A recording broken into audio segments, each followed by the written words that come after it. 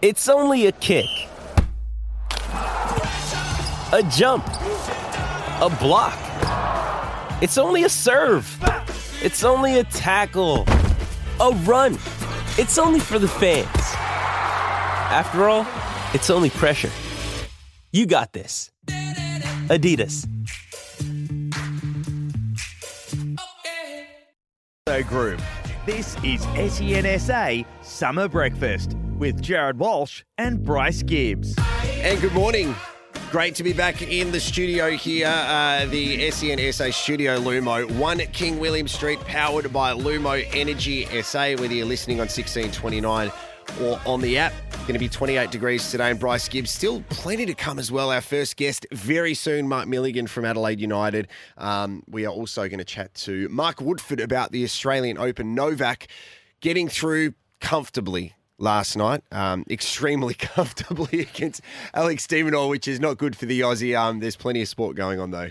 Yeah, there certainly is. And I want to touch on a bit of controversial news which has come across our desks, obviously, over the weekend, and that's our Australian Olympian, Peter Bol, has tested positive to a prohibited substance, EPO.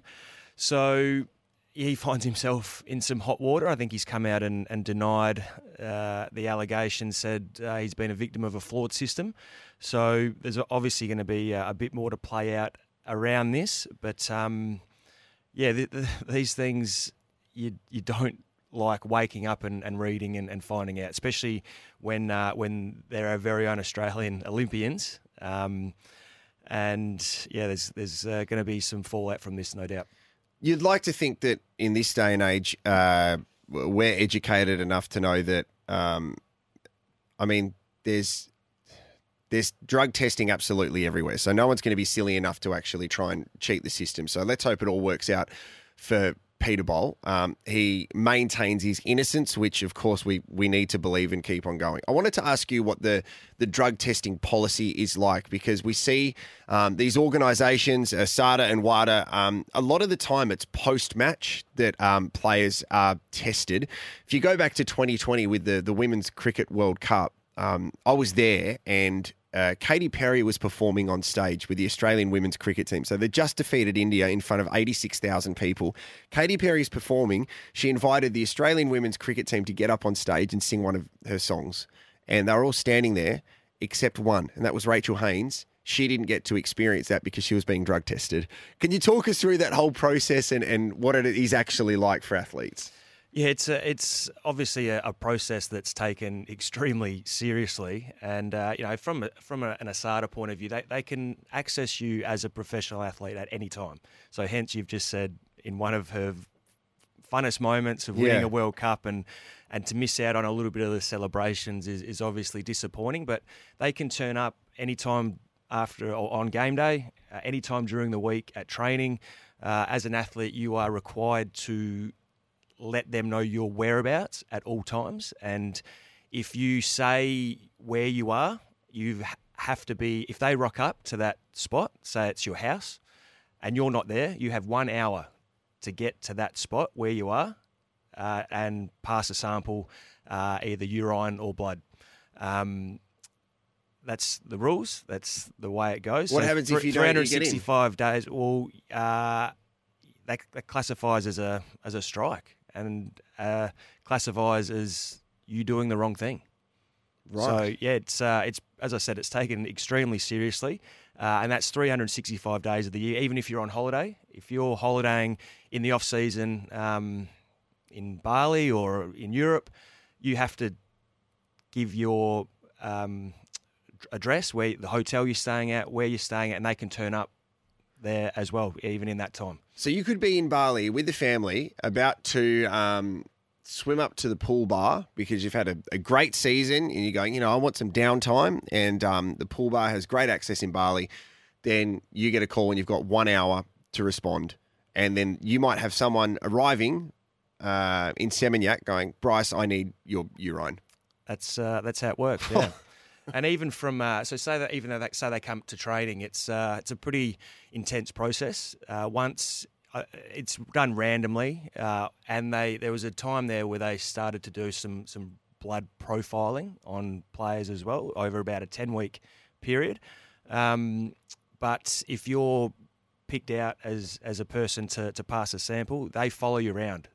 So you have a chaperone with you. So if you're not ready to go to the toilet at that particular point, you'll have someone follow you around until you are. And this is because, I'm assuming, because of folklore where there have been allegations that players have been swapping fluid or accessing fluid that isn't their own to provide it. Yes, so that's correct. So when you go through the process as well, you have to stand down, pull your pants right down, and someone watches you literally pee into a cup.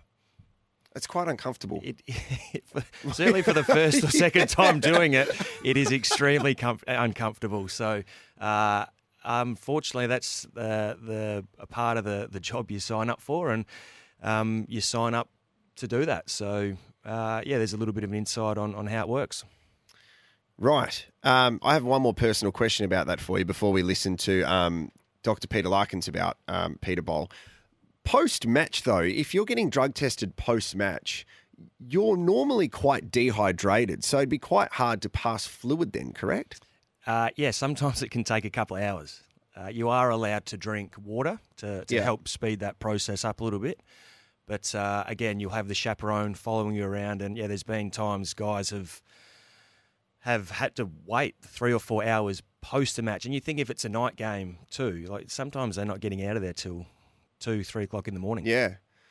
Well, they sound like great people to be around, but they're doing the right thing as well by keeping the sport clean as well. Let's have a listen to Dr. Peter Larkins talking about Peter Bol. EPO is via injection.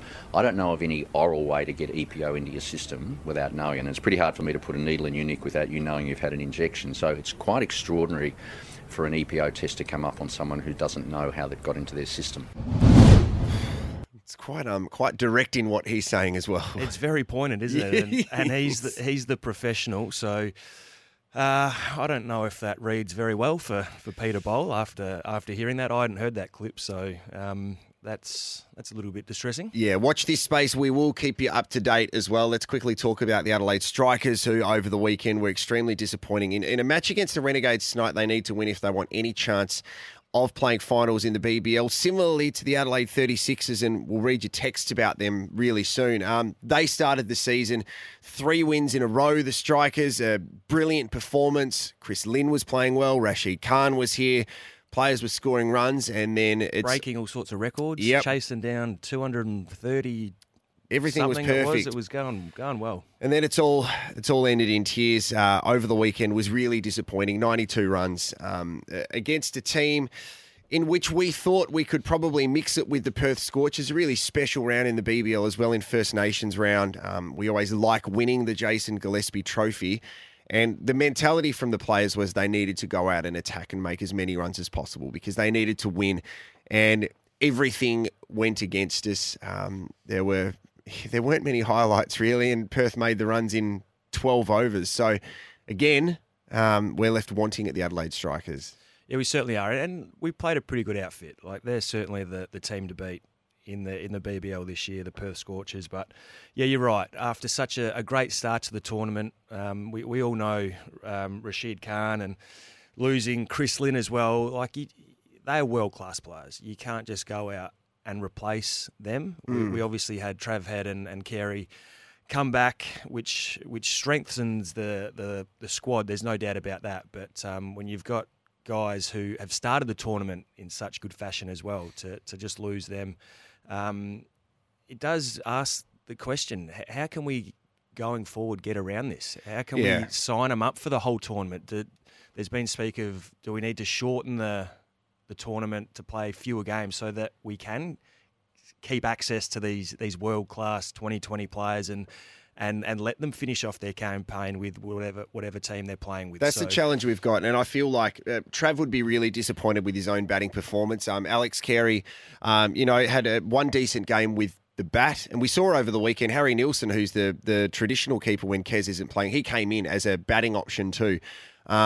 what the BBL needs to get right is all of the other leagues which are starting to break out now. So Rashid Khan's gone over to South Africa. Chris Lynn is playing in a different competition. Until we start making sure that these tournaments are aligned, then we will have players for a small amount of games. I'd much rather have Rashid Khan and Chris Lynn right now to be qualifying for finals and then to play finals and not the first couple of games of the season. Well, it's the pointy end of the season. Yeah. Of course you want your best players playing well when it matters. And absolutely you still need to get off to a good start and bank wins early in a tournament like this. But yeah, when it's all said and done, of course you want your best players playing when it really matters. Well, Peter Siddle was doorstopped by Channel 7 yesterday to have a chat about head coach Jason Gillespie. Yeah, it's been tough, hasn't it? It has. It's not just on him and the assistant coaches and players. It's everyone involved. We started off on such a high. It'd be a waste, just to throw away that start.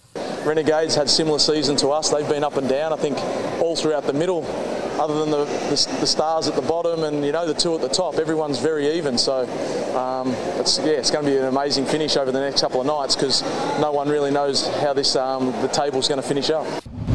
And going by our season, we'll probably win by 300 runs tonight. That's just the inconsistency. In the dead rubber. Certainly right. We are here thanks to Tyre Power Selected Kumho tyres at 25% off very soon. Look, we've brought a game into SEN SA Breakfast, and Bryce, I'm going to quiz you really soon just to see what your Australian Open knowledge is like. Hopefully you're feeling really confident. You look nervous. We're every chance to hear crickets in this next segment, I reckon. Before we get to that, we will catch up with Mark Milligan from Adelaide United going for 28 degrees today. It's SEN SA Breakfast. Good morning.